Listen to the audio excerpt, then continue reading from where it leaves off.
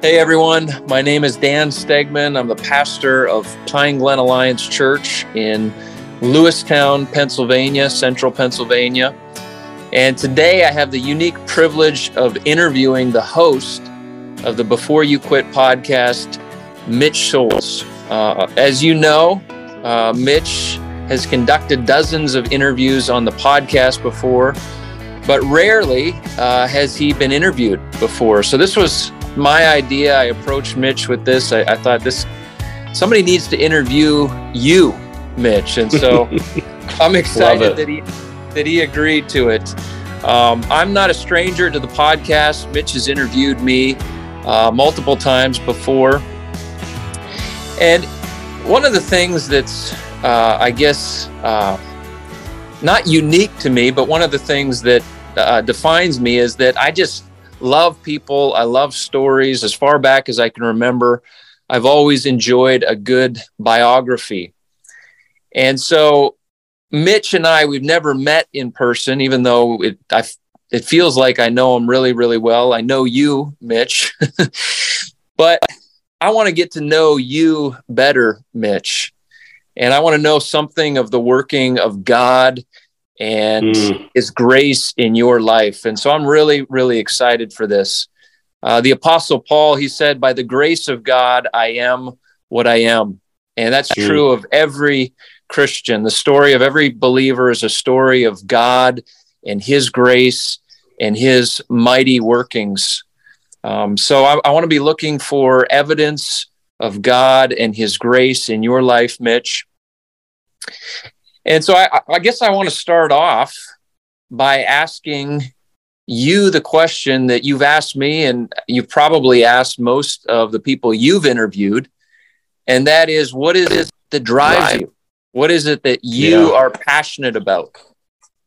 Yeah, that's always the first question I ask, and it's a great way to start. So first of all, thank you, Daniel, for coming up with this idea.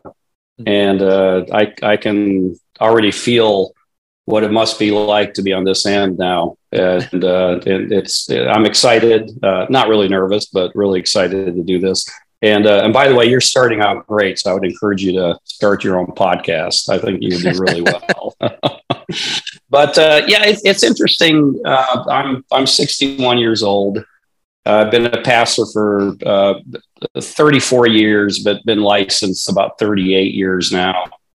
And I've been in this ministry, which included some pastoring in the last 8 years. I did an interim 1 year, and then I preach a lot as well. But I find myself asking different questions now that I asked when I first started out. So I think I'm driven by something different now than what drove me early on in ministry.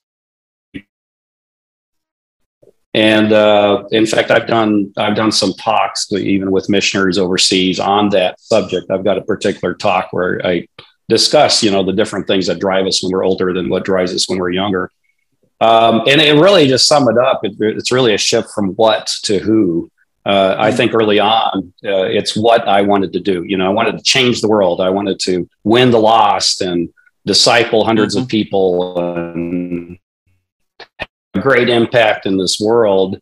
And I can look back and say, there's, good things have happened. There's been failure, disappointments. But I'm driven more now by who can I touch today, and how can I be an influence to someone? If I see someone walking and they're obviously walking because they don't have a transportation, I'm going to pick them up and take them somewhere. And there's a little opportunity there to share Christ. So I'd say really what drives me is just being available to the Lord daily.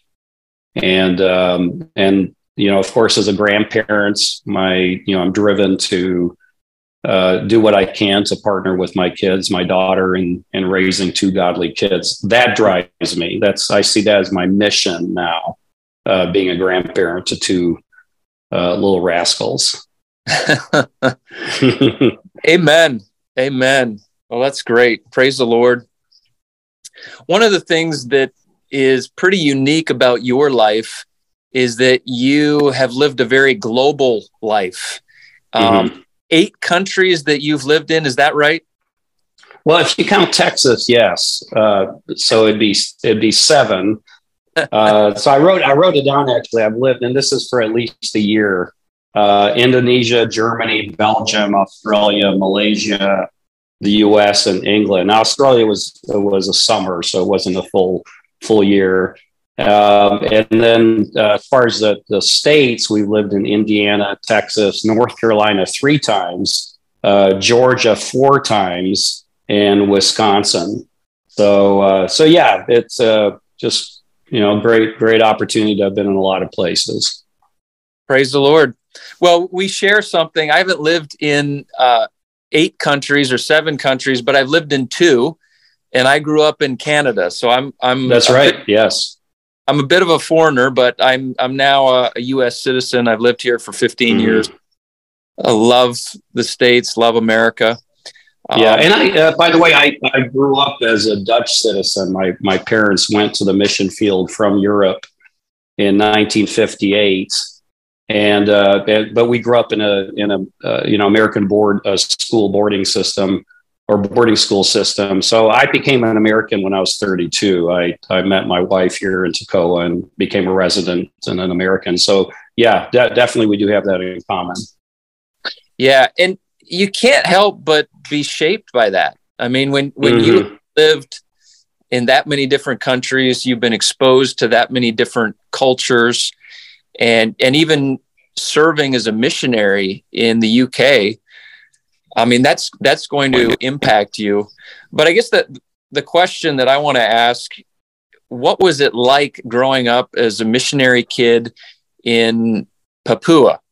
Which is is that Indonesia? Help me with my geography. Yeah, Papua. So Papua is the west side of the island of Papua or New Guinea. The east side is independent. It's currently called New Guinea. Papua used to be Irian Jaya. Now Papua. It belongs to the country of Indonesia. Okay. And so yeah, born and raised there. We would do our home assignments or furloughs in Europe early on, and I'll tell the story a little bit later of how we actually landed in the States. But yeah, I don't think you realize how much you're being shaped by experiences like that until you're older. And I think from the outside, it might look like, oh wow, that's so cool. You've had so much experience. But I do say that I benefited a lot from all that. But I'm rather introspective, and I even look at my own restlessness in myself, and I can attribute that to having to constantly pick up and move. And I know people that grow up in the military will say that as well. And so I for years I found myself even in ministry stuff, because after 3-4 years I felt like I want to change now. I want something different.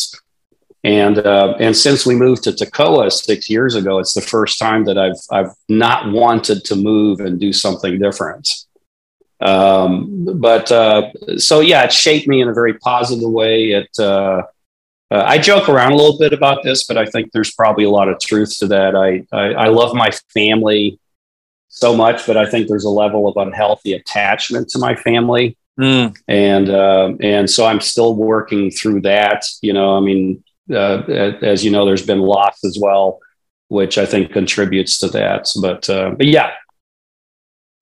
You suffered depression as a child, and that's something. Depression in our culture is not something strange. It's all over the place. But I found it seemed to me that it was kind of rare to hear of that with the child. Is it rare? And maybe if you could just share a little bit about your experience and how you through that. Yeah, I believe it is rare. At least the level that I experienced depression, the depth of it. I don't think that, and there's some interesting dynamics with missionary kids, particularly sent off to boarding school at the age of 6, which has been, the experience of my generation of missionary kids. Thankfully that's not the case now. But I was one of the few where it exhibited itself in a severe, depression or breakdown. I would say even a psychotic breakdown. My brother experienced the same things that I did, my sisters as well, and we all have dealt with it differently. I just happened to have been the one that dealt with it in an extreme way. But that doesn't take away the fact that the effect has been the same on a lot of kids, and some kids just stuff things and pack in the drawers, and then years later they've got to deal with it. So mine was like an explosion, whereas for others, it's a gradual leap, but it's still, can have the same detrimental impact. But yeah, I was in sixth grade, halfway through sixth grade. We had been in Germany the year before. I remember my sixth grade being super happy, very content. Second semester, came back from vacation to school and just could never get over the homesickness. And then people began to realize something was wrong. Some dorm parents, teachers didn't understand it. They were rather rough. I forgive them for that because, the lack of understanding. Mm-hmm. But I ended up being taken home, grew worse. And that's when my dad and I went to Australia, and I was admitted into a hospital there for people that are mentally ill. And was there for about 6 weeks and put on heavy medication, saw a psychiatrist, great Christian guy by the name of Dr. Smart, which I always think is a great name. He had a cleft palate, very hard to understand, but I just remember really being impacted by him. Went back to the village where my parents lived, and I was homeschooled for 2 years, was deemed not healthy enough. And so that's what brought us back to the States for the first time in high school, where we ended up in Atlanta, Georgia. The church there sponsored us, and I was assigned to a Christian psychiatrist by the name of Penny Smith, who for the 2 years I met with her was just a tremendous example and help. And so by my 11th grade, I was clear and have really not suffered from depression. I certainly understand it, when people are depressed, because the memories for me are so vivid. It was such a long chunk of my growing up. So I don't experience depression like that. I tell people I can be depressing sometimes, but I don't struggle with depression. That's a joke. And I'll laugh at. So do you think that some of the depression you dealt with was because you had those long periods of time where you were separated from your family? Yeah, I meant to say that. I think it was a perfect storm. I mean, goodness, I'm 12 years old. So much is going on in a boy, through puberty. They call it a chemical imbalance. Separation anxiety, dealing. There was no bullying, or I don't remember any bad experiences. I had, I still have a level of. It's really interesting to do a podcast sometimes with MKs where we could have an honest talk about what it's like, because even at my age now, I can look back and I think of individuals, teachers, dorm parents, and there's certain emotions that come with that. So you could not isolate any particular thing, but it was, I think a perfect storm of a number of things. Okay. Every single one of us, we've all been influenced by our parents in ways that we understand, ways that we don't understand. And even though you were separated from your parents for long periods of time, they were still hugely influential upon you. Mm-hmm. Could you tell me more about some of the impact and the influence of your parents? Yeah. Big picture, what was part of my healing was the fact that my parents dropped everything twice to take me to Australia. And then in the end, when they moved to the States, we ended up being in the States for almost 3 years. They came home with the assumption that they were not going to go back. So they gave up their dream. They gave up their calling. And that had a tremendous impact. There are missionary kids I grew up with that are atheists now. And we quietly talk. Again, I think this is a conversation that we need to be more open about. And I might do that. I think this will be a good time to gather some people. But, there's some kids that struggled, and the parents were there for the gospel. And, if you follow Jesus, you leave father, mother, son, daughter. Mm-hmm. And we would hear that. I mean, even teachers would tell us that your parents are doing this for Jesus and for the gospel. And but I certainly never sensed that from my parents. They did what was only available. And my goodness, how different would our lives be? I'd be speaking Dutch and living in Holland somewhere, and wearing wooden shoes. Or no, kidding. I'm kidding. But yeah, it's God's grace is in all of this. His providence just shows up. I'm so thankful for my experience, even though a lot of it's been hard. Amen. Well, you mentioned that you were for 30 some years. Ministry has obviously been a huge part of your life. Where did that start? Maybe if you could just share about your call to ministry. Yeah, great. Yeah, I'm glad you asked that. Yeah, I grew up, I think, with I came to faith in Christ at the age of 6. I understood the gospel. In fact, we were at a conference in the mountains, and after one of the children's meetings, I had to use the bathroom, and it was an outhouse, and my older sister Ruthie, was outside, and I was inside, and I said to her as I was sitting on the toilet, I said, "Ruthie, I want to give my life to Jesus." So she prayed with me while I was sitting on the bathroom, and so I always joke that no one was so relieved as I was at that moment. But God cleaned up my life. But I understood the gospel. The staff and faculty, the missionaries who worked at the school. I was telling my granddaughter this yesterday when I brought her home from Awana. She's 7 years old. I said, "Honora, I grew up hearing the gospel so clearly, and they didn't hold back, and because they do that at Awana too. They're just so clear with the gospel." She was telling me the story last week that they had learned about the rich man and Lazarus. So there you're hearing the gospel and even the consequence of eternity separated from God. So I grew to love the story of the gospel, and even high school. I tried to be rebellious once, but it didn't work. So it was like it's just the Lord is preserving me here, and so I'd say in high school I had this deep sense that I was being called into full-time ministry. I see it differently now. Our denomination, they kind of insist that you have a story of a crisis experience as part of our theology of sanctification. And I do feel like I was under pressure to come up with, a moment of calling.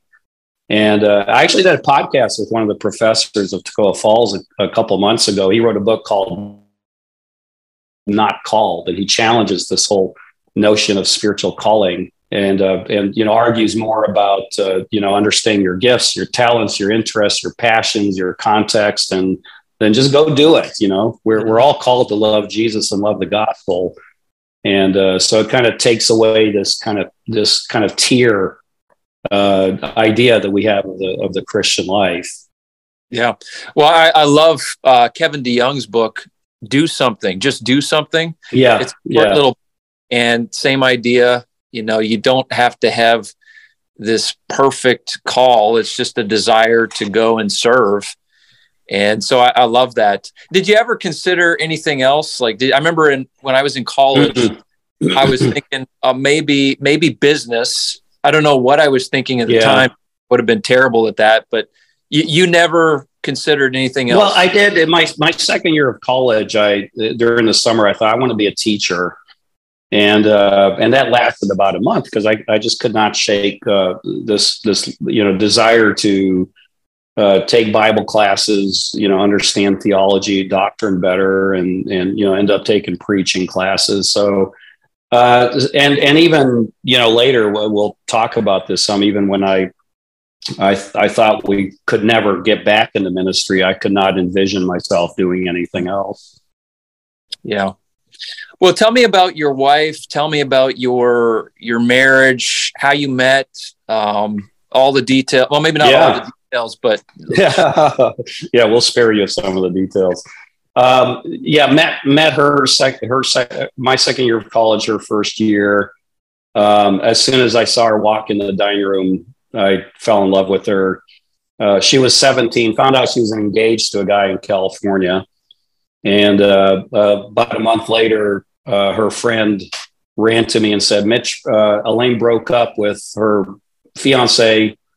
And I assumed I thought it was because of me, but it was because he was convicted that the guy was not a believer. So under that false, I pursued her with the false idea that she did it because of me. But, we end up falling in love and dating and engaged at 18 when she was 18, married when she was 19, and had our first son, Travis, in 86, and then have two other children as well. Just a remarkable woman. I tell her every day how much I love her.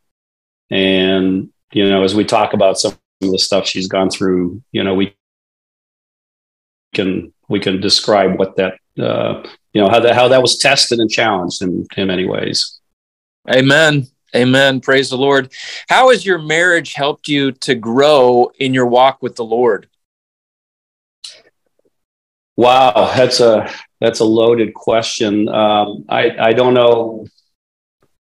I mean, there's a sense where those are tied together, right? The way I walk with the Lord is by loving my wife and by being a good husband. That's how I demonstrate my love to Jesus. There's a guy who talks a lot about the Ephesians 2:10, that we are created for good works. And then he talks about what those good works are.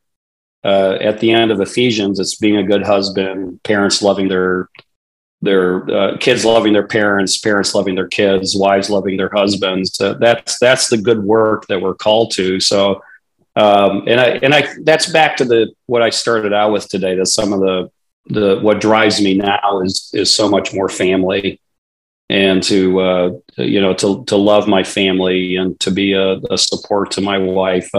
We've been married 40 years, coming up in a couple months. It's been tough. It's been really tough. It's because of, some of the things we've gone through. Yeah. But we go back to the vows that we made in July 23rd, 1983. And those vows, I've had to revisit those vows a number of times, and it's really been tested, but it's beautiful to be able to look at each other and talk about how our faith, our commitment to each other has come out of our commitment to Christ. Amen. Well, one of the things that one of the dreams that my wife has, and it'll probably never go away unless we actually do it, is to move to the UK, move to England, and do ministry there, just live there. I mean, she just fascinated with all things British, and she just loves it. You actually lived that. You and Elaine, yes, in England for a decade. You served there, and I know it ended really, really hard, but you got to minister there. What was that like? Oh, it was wonderful. We look back at that being some of our happiest years in ministry, as well as a family. We were raising our kids in just a great culture. I was pastoring a church there the whole time, so that was exciting. We saw, it's a very, very, very secular culture, and pastoring a church in a town of 100,000 where there might be 4 or 5 other, evangelical churches. But we saw many, dozens of people come to Christ and discipled and baptized. Wow. And the relationships with unbelievers and still is. We still stay connected with people, and there was a hard part to it too, because when the way things ended for us, we saw the impact of that on new believers, and have been burdened that many of them walked away. And some have expressed that it just was too much for them to see what happened to us. And that's been sad to see. And, I think our testimony being steadfast, though, is still something they can't shake off. I was talking to a guy probably a couple months ago, and he's part of a ministry in Scotland. It's called 20 Scheme. Mm-hmm. And he was telling me that a mega church in Scotland is like 50 people. Was that what it was like in England, or is it just? Yeah. No, I think there's been some new movements there, but secularism is so strong. It's the religion, people. Martin Robinson writes a book called The Faith of the Unbeliever, which was written in the 90s, but it was a study of faith in England, and he ascribes it a lot. He has a statement that in after World War II, the British abandoned God, but found no adequate replacement for him. And so they're in a vacuum, and this is becoming true in America, but it's so much more pronounced in Europe, where secularism is the way of life. It's the worldview. And he calls it they live in a perpetual presence. It was odd for people to ask people, do you ever think of the afterlife? And they're saying, no, not really. And I'm like, really? You're dying of cancer, and you're more like, it's been a good life, so it was, but again, we've had 20 years to see all of that, sneak into our culture here, where secularism is becoming the predominant worldview. Yeah. When I think of 1998, I think of the year that the Chicago Bulls won their last championship with Michael Jordan. He retired after that, and I was just a huge basketball fan at the time. When you think of 1998. What do you think of? And I've read your book, by the way. It's Surviving the Fires of Sorrows, and it's a great book. I just want to give a little plug for it. But tell me about 1998. What happened, and how'd you get through all that? Yeah. Well, I appreciate the opportunity to talk about that. Well, first of all, when Michael Jordan played his last games, I would get up at 2 a.m. and listen to Armed Forces Radio. And I remember him scoring, I think 2 games, scoring 40 points, and just loving that. But yeah, we were due to come home for our first home assignments after, at that point, is after about 7 years.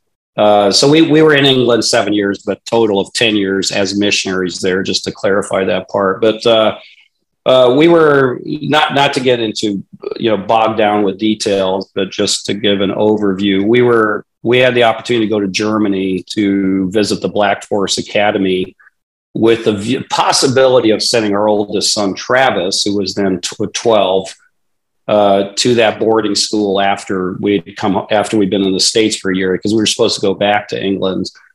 But deep down in my heart, I knew that we would not send him to boarding school, but the mission paid for the trip. So it was a free vacation for us. And we had plans to go to Paris. And then my grandmother lived in Belgium. All our family were going to get together there. My parents from the States, my sister from Malaysia.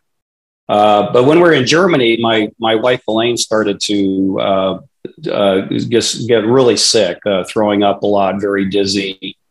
And she had been dizzy for a whole year, but the doctors could never pin down what was going on. She would have fainting spells, and they attributed it to, medication, birth control, whatever. If they had scanned her, they would have found that she had a mass on her brain. And so after her literally slipping into a coma during her travel from Germany, Paris, Belgium, by the time we were in Belgium, 4 days after her first symptoms, she was completely out of it. But we had seen 4 doctors on that trip, and most of them said she's got a severe tooth abscess. So we drove the 9 hours back to England, and there she was completely comatose. And Ambulance came, picked her up, took her to the hospital. That's when they found the mass in her brain and rushed her to Liverpool. And they said, had it been 20 minutes later, she would not have survived. They ended up having to take a huge tumor from her brain, as well as a portion of the brain. And it happened to be at the speech center. And so she was fighting for her life. She was in a coma for about a month, started coming to. And when she did come to, it became apparent that she was incoherent, unable to talk, could not comprehend anything. And so by the time she got home, it was a long haul of therapy. And we did that for a month in England, ended up coming back to the States as originally planned, but really wounded and broken. The goodbye in England was just heartbreaking. Again, people were very sad. We were sad. It should have been an exciting closure to that particular ministry, because we were going to go back and do something else. And so we were home for about 2 weeks. She started therapy. And she has an amazing story. I actually, one of my podcasts, I can link it here again, is where she and I tell our story to a church at Valentine's dinner. And she has her angle on this is just fascinating, because she explains what it was like for her as she started to come aware of what was going on. But 2 weeks after we came back, our oldest son Travis, started to lose his balance, and it took us just a week from him walking, playing soccer, to not being able to walk at all. And we took him to Gainesville. It's about 45 minutes from where we live. They did a brain scan, found that he also had a brain tumor. His, unfortunately, was on the brain stem. And so we were told right away it's inoperable. And he had radiation for about 6 weeks, played soccer again, for about 2 months. And then his symptoms came back that summer. So just shy of his 13th birthday, August 22nd, 1999, we were downstairs sleeping with him and heard him take his last breath. And Elaine and I ran to him, sang the doxology together. That was our impulse response. And so buried him here in Toccoa, where we are blessed to live at again. So we're near the burial place.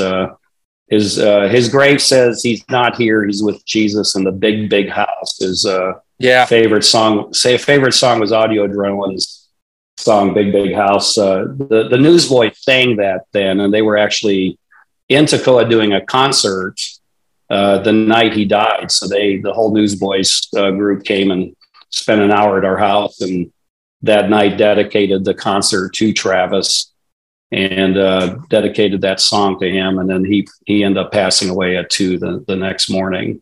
Wow. Yeah. And so, as I read the book, it's such a roller coaster of emotions, because he did start to get feeling better. Mm-hmm. And it seemed like he was recovering a little bit. And then just a few months later, it really hit him hard. And I guess that's often the way that cancer works, but it must have been so hard for you and Elaine. Yeah. And we knew because no one survived this. The brain stem's your control center. It's the size of your thumb at the base, at the top of your neck. So the tumor's wrapping around there. Interestingly, he was doing really well. In May of 99, we went to Portland, Oregon, for council. Ironically, isn't that where council is this coming May? Close. Or in a couple of weeks. Yeah, close to there.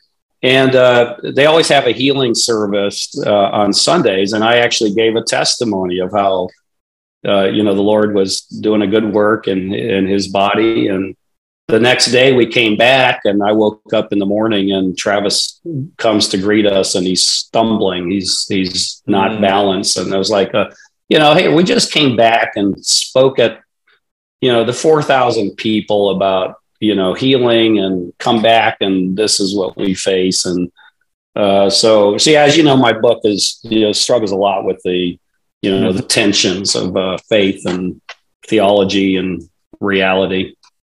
Yeah. And it's a great book. It's, if you haven't read it, you need to read it.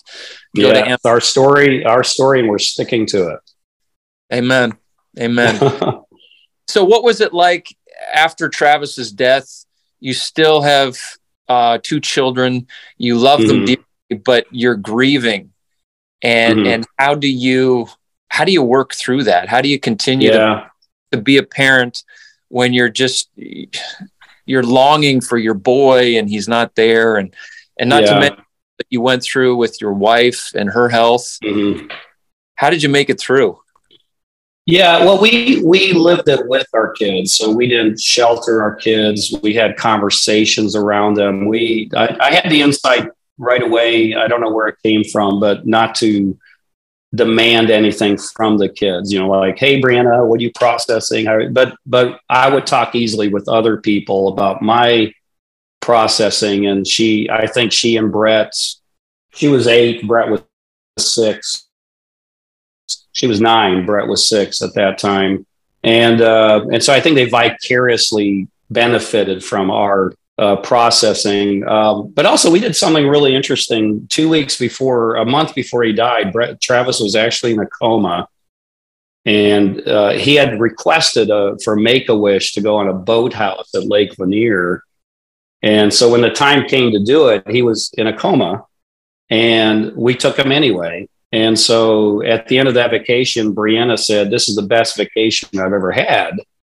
And that really struck me that, we weren't, I think it communicated to our 2 others that we're not going to let this stop us from being a family, having fun. And it was interesting. The day we got back from that, we thought Travis was completely comatose, but I put a alphabet board in front of him, and he lifted up his one hand and started spelling out, "I want to go swimming." And so he named the place, the family. And so we took him to the swimming pool and let him just rest in the water. So, and I think it was about a week later that he passed away. So he was able to communicate pretty much until about 2 weeks before he passed. Wow. Well, where we're at right now, we have 2 daughters, twin daughters, and they're a couple months shy of their 13th birthday. And then we have a 10-year-old son and an 8-year-old son. So I just, being a parent at a very similar place to where you were when you lost Travis, I just cannot imagine going through that. But God's grace is amazing.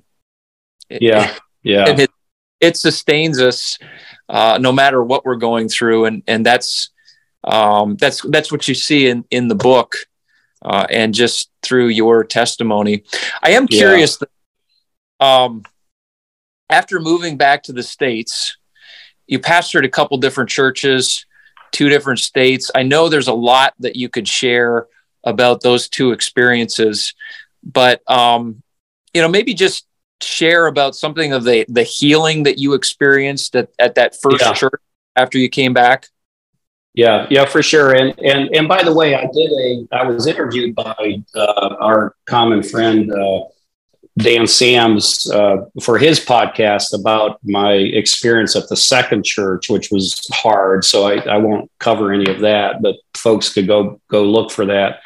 But yeah, we were kept on medical leave after Travis died for about a year, and it became evident that we could not go back overseas. We were too fragile.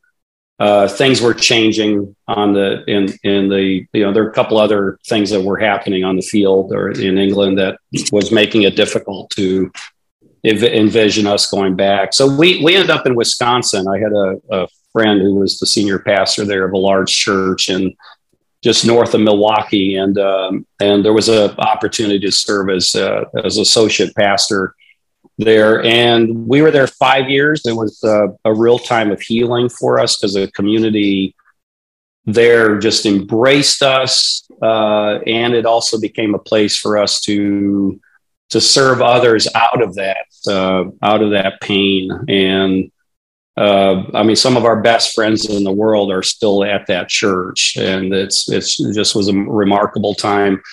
I had the itch to lead when you talk about calling versus, gifting, passion. And so about 5 years into that ministry, I was approached to be the lead pastor at a large church in Franklin, North Carolina. And interestingly, and I added this to my book, right when that was happening, Brett, who was just turning 13, same age as Travis, was also diagnosed with cancer. He had lymphoma, Burkitt's lymphoma cancer. And so we were delayed moving to that ministry because of his situation. And he went through chemotherapy. He's a cancer survivor. The story is really still being written there, because some of the other, I won't go into any detail at all. You know about it because we've talked about it, but it has shaped him in a way that's been making it rather challenging for us right now.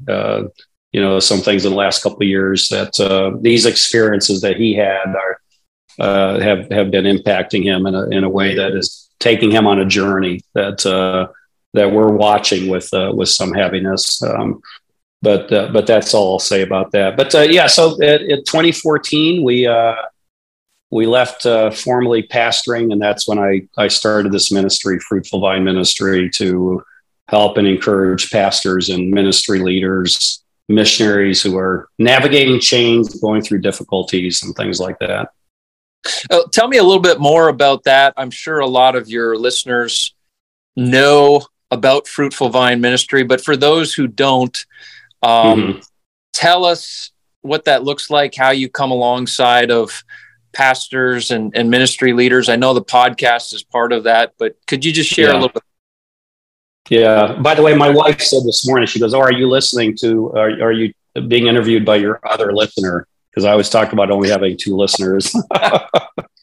She hates it when I say that. But actually, I'm really encouraged with the number of people listening to these podcasts. It's in the thousands, which is really encouraging. But yeah, this podcast is a compendium, is that the right word, to the ministry. And but yeah, Fruitful Vine Ministry, my vision for that is to bring courage and perspective when serving gets hard. And so the Before You Quit podcast has that tagline as well. It's really just helping people that are struggling in ministry to not, I never try, even in counseling, I don't ever talk people out of what they're going through, because I can't. If you have some board members that are making life hell for you, I can't change that, but I can help you to process that. I can help you to think clearly, to respond biblically. And so sometimes it's coaching, sometimes it's personal counseling. The number of times I've met someone who just needed help because they're struggling, it ends up turning into marriage counseling, because the impact of all that has spilled over into the marriage. So it's the short of it is it's a pastoral ministry to pastors. And it's hugely needed. I shared that I've been a pastor for 15 years. I interact with a lot of pastors, and I know that the ministry is hugely impactful. It's a big need. So thank you for doing that. Thank you. I want to ask about your call, or here's another way to put it. How did you get into we're gunshot using that word now, aren't we? Because in the last decade or so, you have been pretty prolific. You've wrote a lot of books. I read The Whisper, and I loved it. It's definitely a page turner, but I know you've written several other books. How'd you get into that? Well, The Whisper, I wrote that after my difficult ministry in North Carolina. I had to process it. And so I sat down to write a story. I sat down to just tell the story. And I got about 4 or 5 chapters, just explaining what happened and my emotions and reactions. And I said, I'm bored writing this. If I'm bored writing this, people are going to be bored reading it. So I always joke that I then had a novel idea. I'll write a novel. And so that The Whisper is really that attempt to process my latest painful ministry. And So I put all of that into a character, into a story, a lot of intrigue and suspense. But by the end of it, it really helped me to kind of deal with some of the stuff that, the impact of all of that on me spiritually, emotionally, on my family, on my wife. And so that did well. People read it and liked it. I got a lot of affirmation. And that led to a second book, which has been used. I had a young guy read it last week, and he said, it's the best book I've ever written. He's a 20-some-year-old kid. And he said, I have a friend who's going through exactly what the character in this book is going through, and I'm giving him the book. And so when I hear stories like that, it's amazing. And then that's called The Guardians. So you have The Whisper of the Guardians, and then The Claim is the third one. They're all allegorical. They're all meant to tell a story with a lesson. And then 2 years ago, I wrote a new series called the Hunter Marlowe series. And In Search of Me was my first attempt to write a story without being overtly Christian. And that, I think, required a lot of creativity. And again, the response has been tremendous. And I'm just now finishing the sequel to that book. And my editor says, of the 5 novels, she says, this is the best one that I've written. So that's very affirming and exciting. So, and I'm not shy about promoting myself because nobody else will. Oh, good. Well, praise the Lord. Yeah, I have writing aspirations, but it's hard. Well, you wrote a book. You wrote a book, and it was very good. And I interviewed you for on the podcast for it. So yeah, and I know you've had some articles published as well. So keep writing. I wrote a mini book. It's like 60 pages, but yeah, it's a start. I'm proud of anybody who writes. I think it's awesome. Yeah. Well, there's a lot to be discouraged about in the church. I don't think anybody's argue with that. And just kind of the general direction that we're headed. What is it that excites you about the church and how God is working? Because we know God's always at work. What excites you in the church? Interestingly, this is going to sound odd. What excites me also burdens me, because as the church is becoming more compromising to the world, to culture, the pressure on the church with, we've talked about this before, on social justice, on sexuality, homosexuality, the compromising that's taking place there in the name of compassion, but only looking at that one side of the gospel, not the law that talks about the sin and the condemnation, and how that's seeping into our Christian institutions as well. What it's doing is it's bringing out those who love the gospel, and it's bringing out people that are saying, "Hey, no, it's right to say this is wrong," and to take a stand on this. And you and I know that our own denomination is going through a lot of soul searching in this. With the role of women in ministry, which I see as really opening a door to a lot of other things. So I'm really excited to see. I think persecution is going to come in the form of limiting Christians from being able to do things. I don't think we're going to be dragged and beat up and put in prison. But this whole thing with artificial intelligence is really scary. And you can imagine that, hey, this Mitch Schultz has got money in the bank, and he does this podcast about the homosexuality or whatever. And, we need to restrict it. This is where it's going. And if you read Matthew 24 and other scriptures, this is getting exciting, but scary at the same time. So a bit of an odd way to answer that question, but it's just what came to my mind. Well, what I hear you saying is that God is purifying his church. Yes, yes. And it's been said for a long time that the church is a mile wide and an inch deep, and there's a lack of depth there. And part of it is that here in America and the Western church, For a long time, it's so easy to be a Christian, but that's not the case anymore. At least that's the direction we're headed. And so in a lot of ways, it seems to me that God is purifying his church.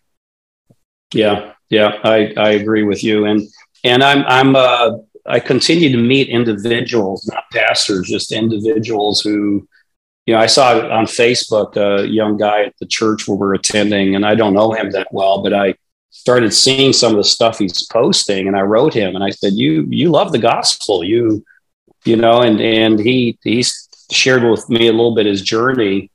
And so there are people that are discerning and know that we're to test everything against the word of God. And the role that the impact that progressive Christianity is having on the church is huge, Exactly. and yeah, for sure.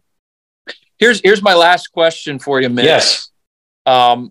Pretty much every morning when I come to the church here, come to my office, I sing a hymn or two. And I love doing that. I love singing, and I love the old hymns. I love the new hymns as well. But my question is, what's your favorite hymn? Yeah, I did not hesitate to come up with one when you asked me that. It's actually not an old hymn, and I was surprised to see it's written by Bill and Gloria Gaither. But it's Because You Live. The verse, because you live, I can face tomorrow. Because he lives, all fear is gone. Because I know he holds the future, and life is worth the living just because he lives. And the reason that's my favorite song is when Elaine was pregnant with Travis, he was 2 weeks from being due. And I was at a men's retreat in North Carolina, and here's 700 men sang this song. And I remember on the way home singing the line, how sweet to hold a newborn baby and feel the pride and joy he brings. But greater still, the calm assurance, this child can face uncertain days because he lives. Amen. And never realizing that child would face uncertain days because of Jesus. His providence, God allowed it. But, one thing to say, and this is a great way to wrap up, my son Travis loved Jesus, loved the gospel, loved the word of God in a way that was unusual for a kid his age. And I'm seeing the same sort of thing in my granddaughter. She's already exhibiting that same kind of love. We note that, and it's wonderful. Yeah. Amen. Well, thank you so much, Mitch. Thank you, Daniel.